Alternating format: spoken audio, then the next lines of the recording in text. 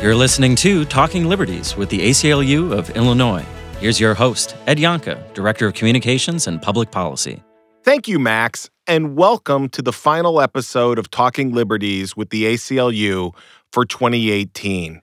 Now that we are in the holiday season, it's important to remember that in this country, everyone has the right to ask for help.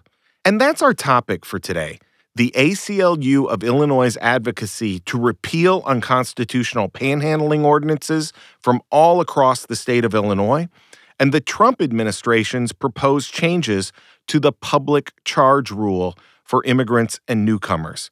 We are pleased to be joined in discussing these issues by our colleague Rebecca Glenberg, Senior Staff Attorney at the ACLU of Illinois. So, Rebecca, welcome to our program. Thank you. Glad to be with you. Well, thank you. So let me just start out by just asking, why does the ACLU care about panhandling? Why is it a civil liberties issue? Well, there are a couple of things. From the civil liberties standpoint, the First Amendment, the right to free speech, is the most immediate problem that we have with the laws that regulate panhandling. Panhandling is a form of speech, whether the person uses words like "can you spare some change?" or whether the person is holding a sign or even just holding out their hand. They are communicating, and that communication is protected. And the First Amendment prohibits restrictions on saying that message. And have we seen in the past efforts by communities to limit that speech? Is that how the ACLU ends up getting involved in these issues? Yes. There are many, many cities and towns in Illinois that have regulations on panhandling, and they vary a great deal. Chicago, until recently, regulated what they call aggressive panhandling. Other cities may regulate panhandling near roads or medians, and a few places even just ban panhandling altogether. And what is the rationale that a community uses oftentimes in terms of banning this? This is something we see in many, many places around the country or around the state. So what's the rationale for attempting to ban this altogether? So the rationale typically is public safety, and that is a very poor rationale because cities and towns have all sorts of ways of protecting public safety. There are many state laws and ordinances that protect our public safety, and targeting the particular speech of panhandlers does not accomplish that. It's regulating people's conduct that protects our public safety. So the ordinances are unnecessary to stop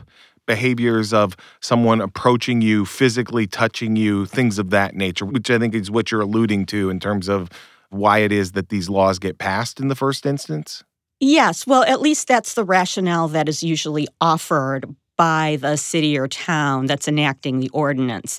We think in virtually every case, it's really more about people's discomfort seeing homeless people around downtown or being asked for money and being sort of confronted by the difference between this person's circumstances and their own, and in particular by local businesses who fear that these people hanging around who seem really undesirable is going to lose them business.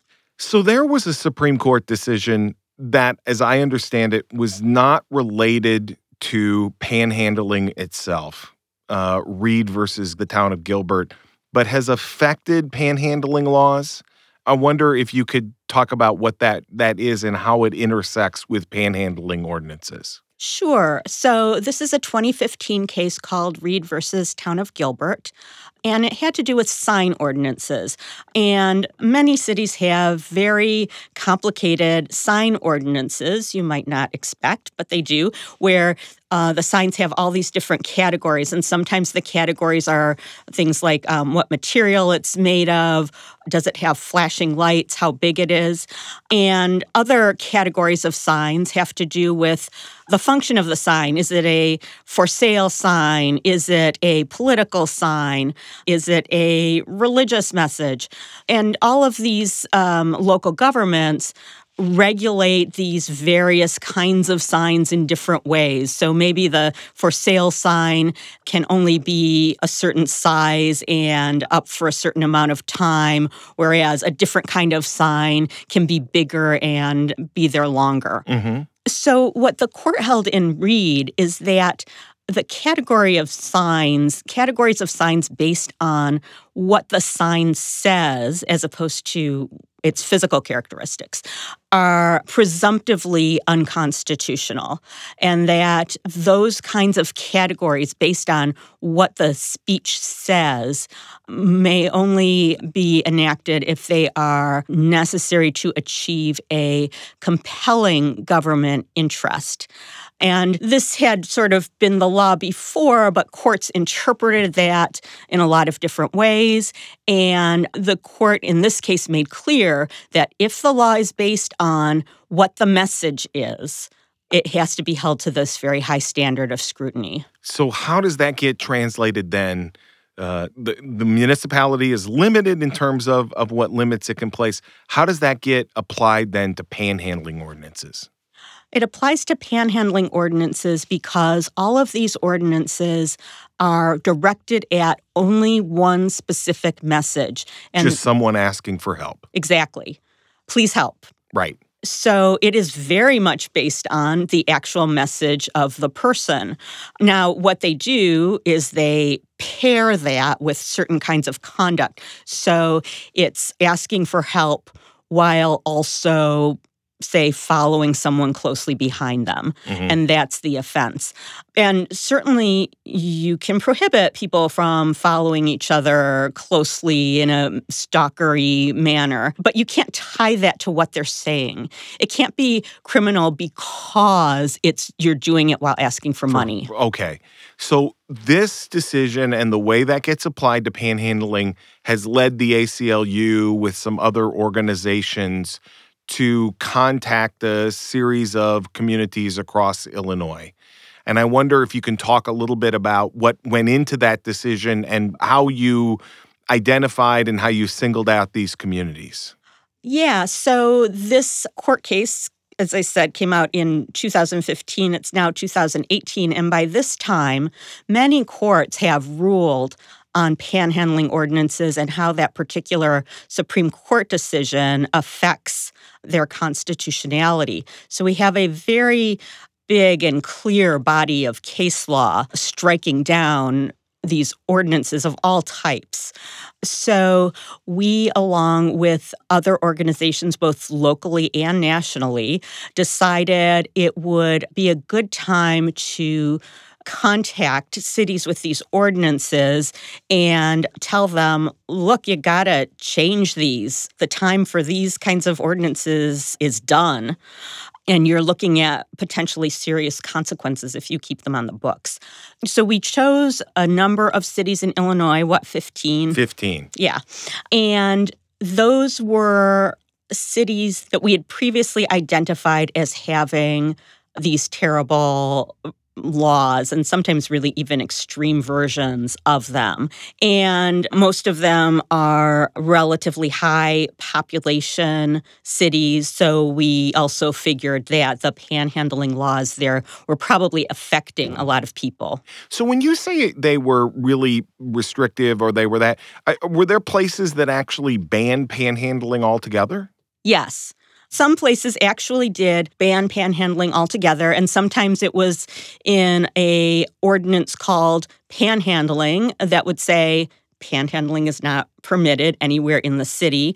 And sometimes it was hidden within other ordinances, and particularly the disorderly conduct ordinance. Disorderly conduct ordinance lists a whole bunch of behaviors that you're not allowed to do in public, and some of them would just put begging right there in the middle of the list. So let me just go down this list for a second. Let me just talk about the cities that were selected, and then I want to ask you about the letters and sort of what's happened. So among those that were contacted for their ordinances were Chicago, Oak Park, Peoria, Urbana, Aurora, Decatur, Elgin, East St. Louis, Cicero, Champaign, Carbondale, Danville, Joliet, Moline, and Rockford.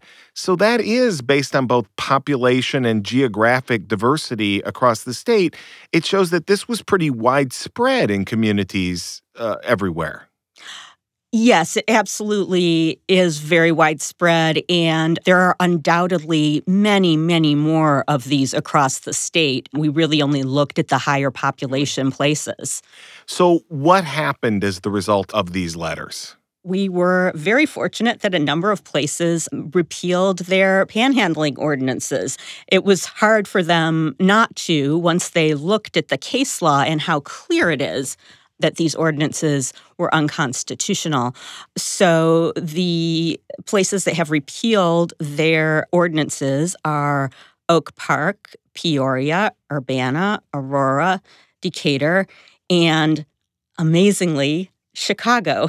So the largest city in the state had one of these ordinances and has repealed it. That's correct. And this will affect so many people in Chicago, as you can imagine. How were these enforced in that way? Like in the city of Chicago, would there have been people who would have been arrested or ticketed? How was someone punished for one of these ordinances? It's typically a ticket and a fine, and typically those add up because the person who is asking for money does not have any money. Right.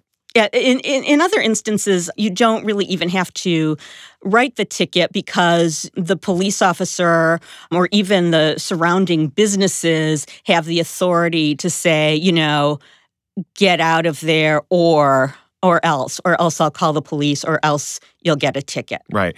So the 6 communities you mentioned all repealed these ordinances. Out of the 15, that's a pretty good success rate. What happened with some of the others? Well, in Elgin and East St. Louis, they told us that they immediately stopped enforcing the panhandling ordinance while they reviewed it. And in Elgin, they've explicitly said they expect to repeal it. They just haven't done it yet. So that's pretty good. We would like them to repeal the ordinances because, 6 months later, you may forget that you said you weren't going to enforce it. And Cicero and Champaign told us that they are reviewing the ordinances. And the remaining communities, Carbondale, Danville, Joliet, Moline, Rockford, just have not responded.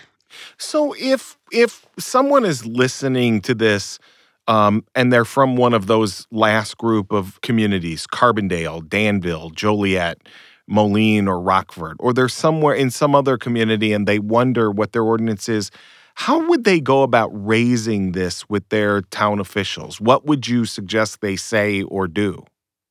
Well, you might first try contacting the town or city clerk, who can probably direct you to the right ordinance to look at. You can also go to the ACLU of Illinois' websites, where we have the letters that we sent that provide a little more explanation about why these are unconstitutional. And then you can go ahead and start contacting your elected officials, your mayor, your alderman, your supervisor, whatever they are. Give them a call, write them a letter, send an email, and get other people to do it. And if you have an organization like Indivisible or something similar in your community, perhaps a faith-based group that is concerned about poor people in the community, they may be helpful allies and may be willing to bring more people to the fight. One of the things I should say is that also on the website at aclu-il.org, we have a set of talking points about how you could have that conversation with someone and the things that you might say that gives you a little more information beyond just trying to read through the individual letters. One of the things I wanted to know is, you've had this success with the communities that have repealed and the communities who are thinking about it and you hope will. The ones who are recalcitrant, who haven't responded in any way. So what does the ACLU and its allies do with those? How do you move forward there? Well, that's to be determined. There are a lot of options.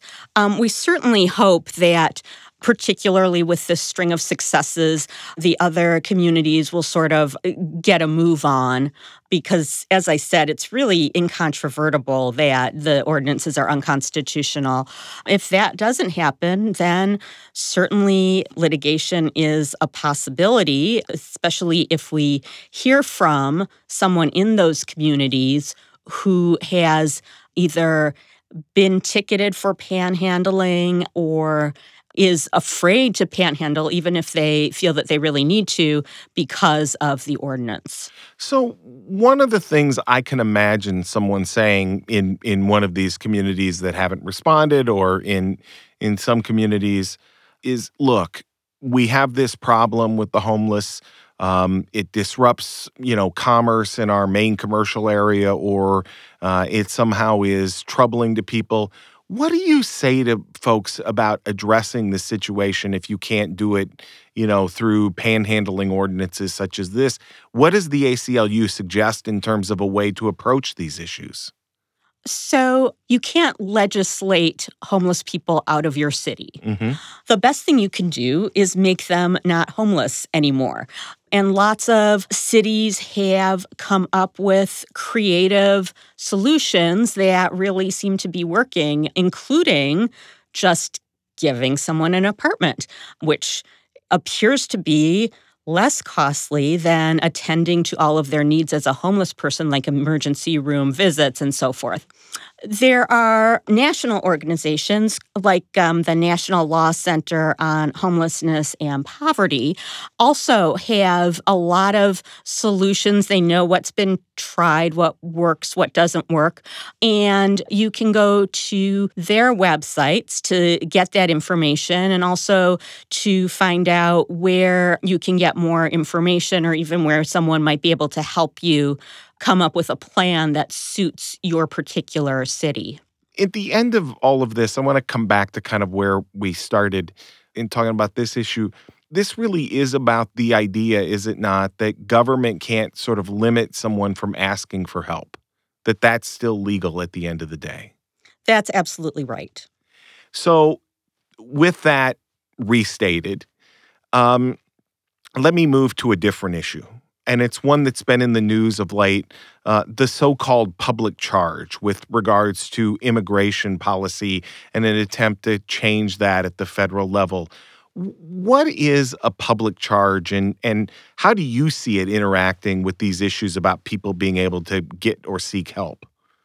So the United States has for quite a while had this sort of rule about that someone's application for a green card or for citizenship can be denied if they're likely to become a public charge, which means typically dependent on the government and unable to support themselves. So what we have under consideration right now is the Department of Homeland Security's new guidelines on the public charge rule, which would make that rule a lot harsher.